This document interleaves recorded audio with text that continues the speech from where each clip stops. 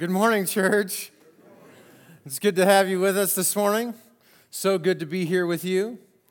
I don't know if you've noticed this about the Bible, but there are times in the Bible where the topic, the subject matter, is a little barbed.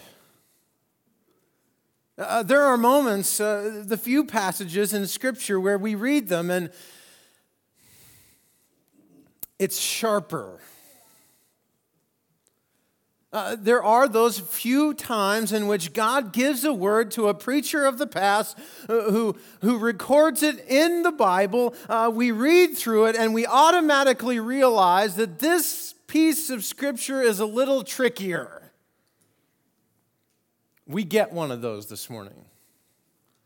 We get one of those tricky passages. We get one of those passages that's a little sticky when we walk through it.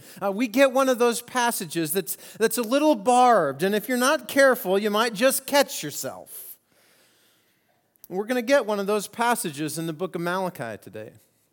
As we continue on in this series of learning to live with God, He's going to dump into our laps a topic, a subject matter that's a little tricky. It's one of those passages that just has a little sharp edge to it. Now, I know that some of us are going to think we have an idea of what God is going to say about this particular passage, about this particular topic, about this particular sharp-edged subject matter. But I'm going to ask that you would just hold your reservation and allow us to walk through this passage and actually hear what it is that God is saying. So would you open up with me? Join me in Malachi, or if you prefer the Hebrew pronunciation, Maliki. You can really impress all of your friends. Malachi chapter 2, and I'm going to begin in verse 10. If you're sitting there, you need a pew Bible in front of you. Go ahead and grab that. Page 669 is where you're going to find this passage. 669.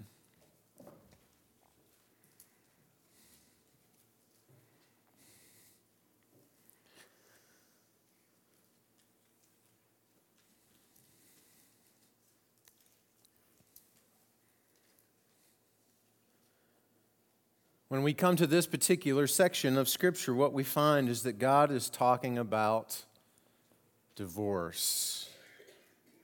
Read with me in verse 10. Do we not all have one Father? Did not God create us? Why do we profane the covenant of our ancestors by being unfaithful to one another? Judah has been unfaithful. A detestable thing has been committed in Israel and in Jerusalem. Judah has desecrated the sanctuary of the Lord loves by marrying women who worship a foreign god. As for the man who does this, whoever he may be, may the Lord remove him from the tents of Jacob, even though he brings an offering to the Almighty Lord. Another thing you do? You flood the Lord's altar with tears. You weep and wail because he no longer looks with favor on your offerings or accepts them with pleasure from your hands. You ask, why? Well, it's because the Lord is the witness between you and the wife of your youth. You have been unfaithful to her, though she is your partner, the wife of your marriage covenant. That's not the one God made you. You belong to Him in body and spirit. And what does the one God seek? Godly offspring, of course. So be on your guard and don't be unfaithful to the wife of your youth. The man who hates and divorces his wife, says the Lord, the God of Israel, does violence to the one he should protect. So be on your guard and do not be unfaithful.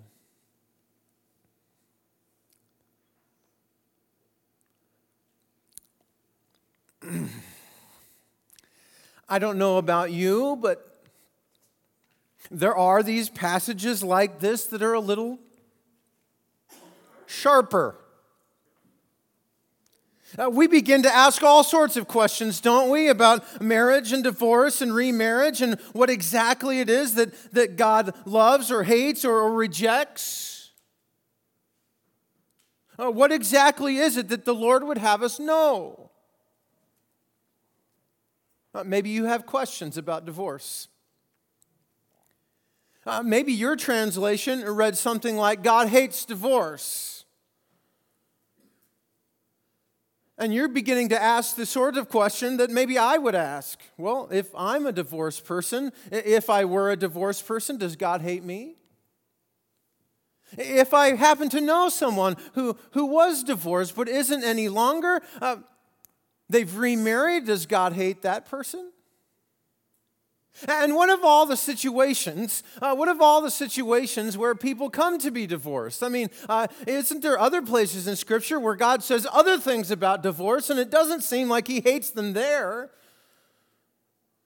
I mean, if there's terrible infidelity in a marriage, does God allow for divorce there?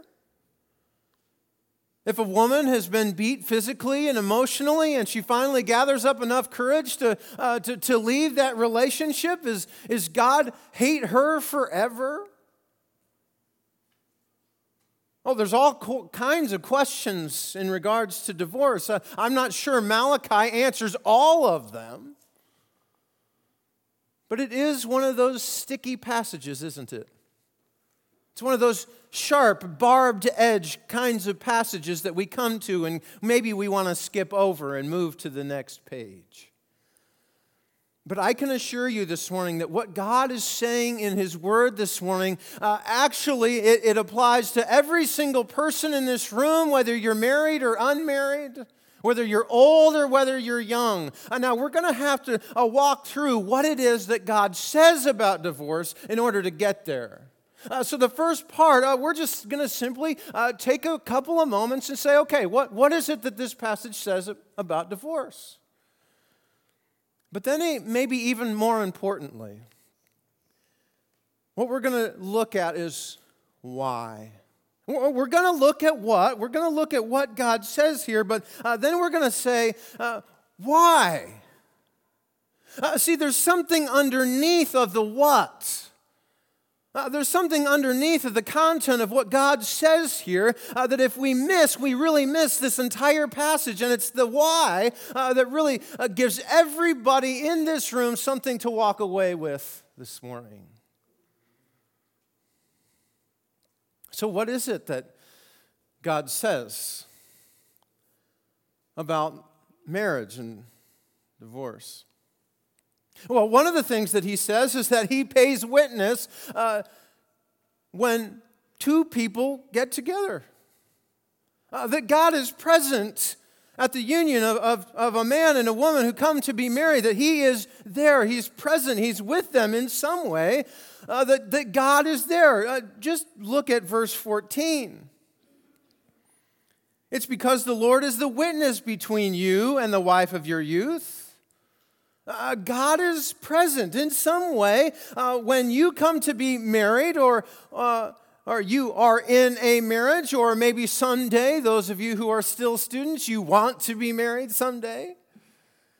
That when you come maybe to a church like this one, and the pastor speaks in a sermon, and he opens up the Bible, and he pronounces you husband and wife, and you can kiss the bride, that God is present there. That He's there in that moment. He's watching. He's a witness to this whole thing. When you come to the license part, it's almost as if God silently signs His name to your marriage license. That God is there. And for anyone who would deny that, for anyone who would whimsically look across the fence to some other person, to someone who would needlessly take a peek through the knothole in their fence to someone else's yard, to some other person, man or woman, God holds the strongest language for them. He says, go back now, just a couple of verses in verse 12. He says, as for the man who does this, as for the man who divorces his spouse, his wife, whoever he may be, may the Lord remove from him the tents of Jacob, even though he brings an offering to the Lord. I mean, he's holding maybe the strongest language back here. He's saying, hey, even though if you are married and I have witnessed it and I have been there, and you begin to look across the fence and you look at someone else and some other person and the yard looks a little greener over there, and you divorce the woman or the spouse of your youth in order to go and be with them, he says, even if you come into the sanctuary and you bring worship, I'm not listening because you've created so much pain. I'm listening to their cries and not yours. Now that sounds pretty harsh, doesn't it? In fact, in one section of this passage, he says, I'm cutting them off. So it would seem very simple. The what of this passage seems like it's fairly straightforward. If you are married, you better stay married. You better keep your eyes to yourself. You better not be looking through knotholes or across the fence or into another yard to seek out someone who is not your spouse. And if you do, you better not be divorcing someone so that you can go and be with them, because God's not real happy with that plan. When it says later on that God rejects this, he's saying, this is not part of my plan. He says in an encouraging way at the very end, toward the verse 15, he says, Has not the one God made you? Talking about marriage, he says, you belong to him in body and spirit. And what does the one God seek? He said, godly offspring. So be on your guard and do not be unfaithful to the wife of your youth. You know that spouse that you married when you were young? Pay attention. Men, women, wives, husbands, pay attention. Look at them. Be loyal to them. Love them. Stay in relationship with them. This is what the Lord desires. That you would be married. That you would be faithful to the spouse of your youth. And you would look nowhere else but them.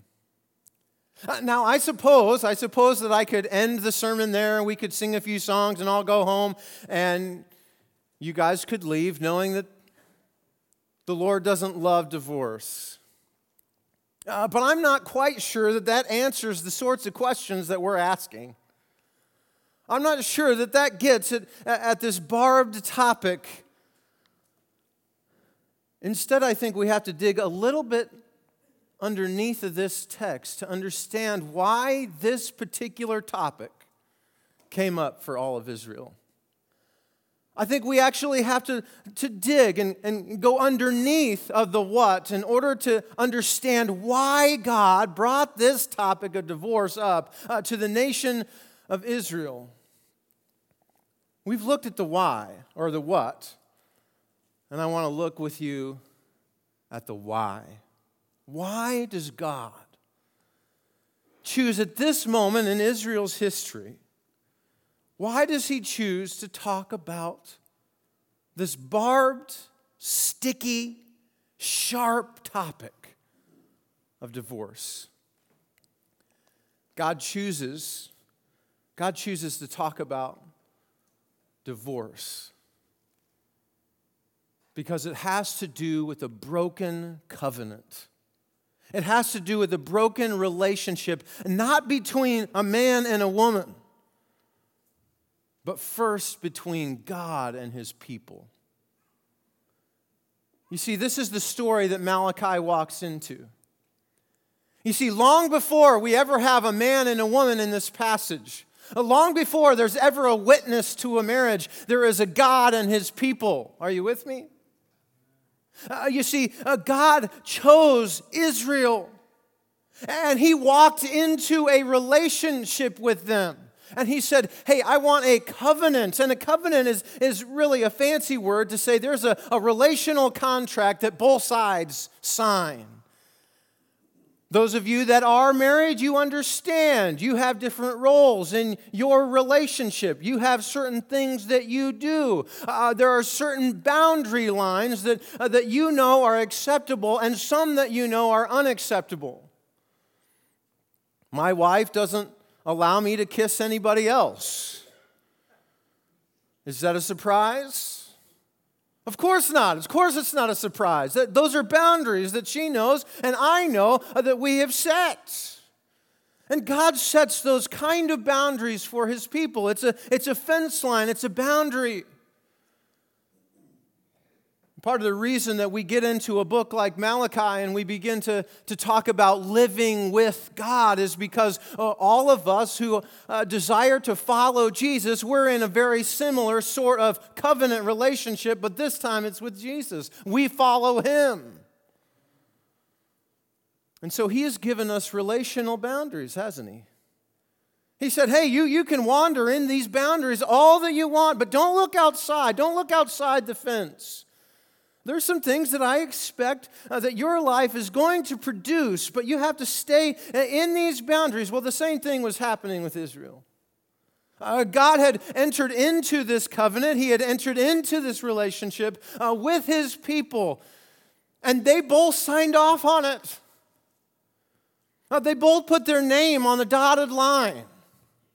They both entered into and said, yes, this sounds really good. You know, one of the issues in the covenant was that you would not marry someone who is foreign.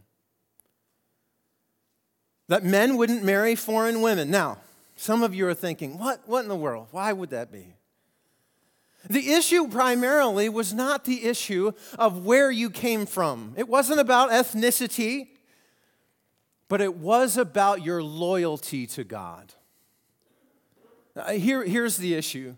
You see, there are actually people in Jesus' line who are foreigners. So you think, well, wait a minute. Those people are foreigners. Ruth, foreigner. Rahab, foreigner. Wait a minute.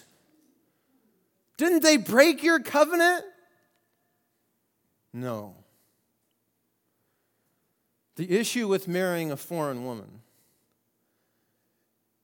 every time we see these particular words put together in the way that they are in this text about foreign women, marrying foreign women, or the daughters of foreign women, it's the issue that they have a loyalty and an allegiance in worship to a God that it is not the God Almighty. And so they were saying, God was saying, when you look over the fence and when you divorce the woman of your youth and when you take her and you throw her on the garbage heap and you look to someone else other than the woman who you married when you were young, when I was there, what he is saying is, you have broken your covenant with me. You see, Israel was to be a light to the nations. They were to be the lampstand. They were to be the light to the world. They were the ones who were supposed to be influencing all the other nations around them in regards to God. And they were to help them come and worship the one true God. And what was happening in marrying foreign women is they were influencing in this very basic piece of culture and society. They were influencing all of Israel not to worship the God Almighty, but to worship foreign gods, to worship idols. And so the corruption of marriage, first and foremost, was a corruption of the covenant relationship that God had made with his people. Look very closely at the first several verses, and you'll find that it's just wrought with all sorts of language that says the covenant was being broken. Do we not all have one Father? Did not God create us? And when they're talking about God creating us and there being one Father, he's talking about the fact that God entered into a relationship with the nation. He was the father of the nation. Why do we profane the covenant of our ancestors by being unfaithful to one another?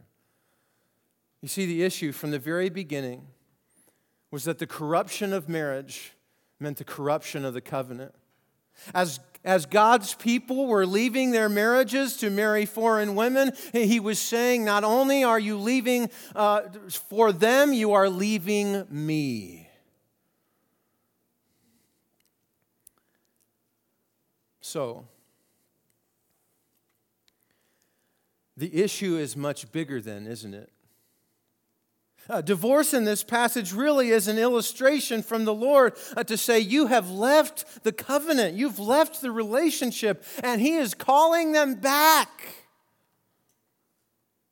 So maybe you're sitting there saying, you know what, I'm very happily married. I don't even need to listen to this passage. Maybe you're sitting there thinking, I don't have any issue with this whatsoever. I don't need to hear about divorce. Maybe you're young and you think, I'm not married. I don't need to worry about it. But here's the question that this text begs us to answer. It doesn't beg us to answer all the different nuances to divorce in the Bible. It doesn't ask us what is acceptable for divorce and what's not acceptable. It doesn't answer any of those. But it does beg us to answer the question, what in your life right now is a temptation so great that you might actually think of leaving the Lord? What is it out there for you that is so active in your life that it appeals to you so much, even though the Lord warns against it? This is what was happening for Israel. They knew what they should do and they knew what they shouldn't do, but they were leaving the relationship with God for something that they thought they desired outside of it. So what is it for you? What is it for you that appeals to you and you would say, I might actually think about leaving this relationship with the Lord? And maybe it is. Maybe it is another woman. Maybe it's another man. Maybe it's that person from your workplace that you find so very attractive. Maybe they're tall, dark, and handsome, and maybe they're not. Maybe just emotionally, you have this thing conjured up, this fantasy in your mind that if you could just marry that person, everything in your life would be better. But it would require of you that you would forsake your relationship with God in order to have it. Perhaps it's not that man, perhaps it's that woman. And when you see her, you think, oh man, if I could only have that woman, then life would be grand. And you look through the knothole, you look over the fence into that yard, and you think, oh, the grass is so much greener over there. But what it would take is you would have to leave your relationship with God in order to get there. And maybe it's not a relationship at all. Maybe it's not a man. Maybe it's not a woman. Maybe it's finances. Do you ever notice that sometimes finances can run our life? Do you ever find yourself in anxiety or worry over what the next paycheck will bring or how you're going to provide?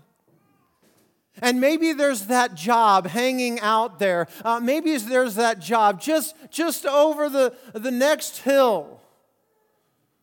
Maybe there's that investment that someone promises you that you're going to be able to make. And you're going to make the kind of money that you always thought you could and should make. But the minute that you walk past and you walk through that door, and you open up that gate and walk over there, you know that there's going to be some ethics that you're going to have to bend that don't agree with what Christ would have you do. And so what you're saying in that moment is, I am willing to leave my relationship with God in order for the money to be there. What is it for you? What is it for you that would tempt you so much that you would say, does it really matter, this whole relationship with God thing? Maybe I can just come to church and do my thing, and then after church, what I will do is I will go and pursue that which is outside. But let me remind you what the Lord has already said. For those who would do that, He says, your offerings aren't acceptable to me. Go back. Go back. Don't leave. Crew, this is all about our relationship with God.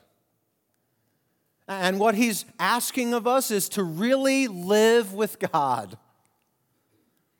and love in the right direction. You see, we can love in all the wrong directions, can't we? We can love across the fence. We can love through the knothole. But God, through this passage, is simply saying, will you learn to live with me and love in the right direction? That I would be good enough for you. That you would obey and stay within the confines of this loving relationship that I have created for you. And that whatever stands outside of the fence, whatever's in the other yard, you would say, I can't and I won't, because I'm committed to loving in the right direction. Would you pray with me?